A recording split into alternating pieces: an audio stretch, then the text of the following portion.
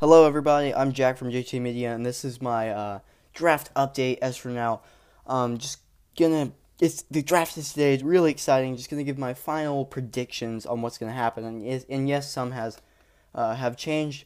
First, though, I still have Kyler Murray going.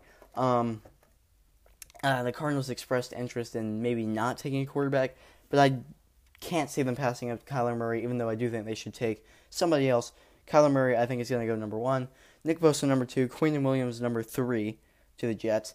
And then at four, I have the Raiders taking Josh Allen. Then the fifth pick, Buccaneers taking Ed Oliver. Then in the sixth pick, the Giants expressed a little bit of interest in Daniel Jones. And for my huge surprise of the draft, I'm going to have Daniel Jones going to the Giants at number 6.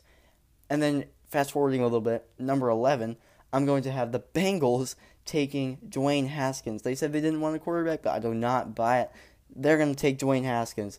And then Drew Lock might not go until a little later. But, yeah. So, I think we're going to have a live stream later on the JT Media Instagram, so look forward to that. 8 o'clock, draft. Looking forward to seeing you there.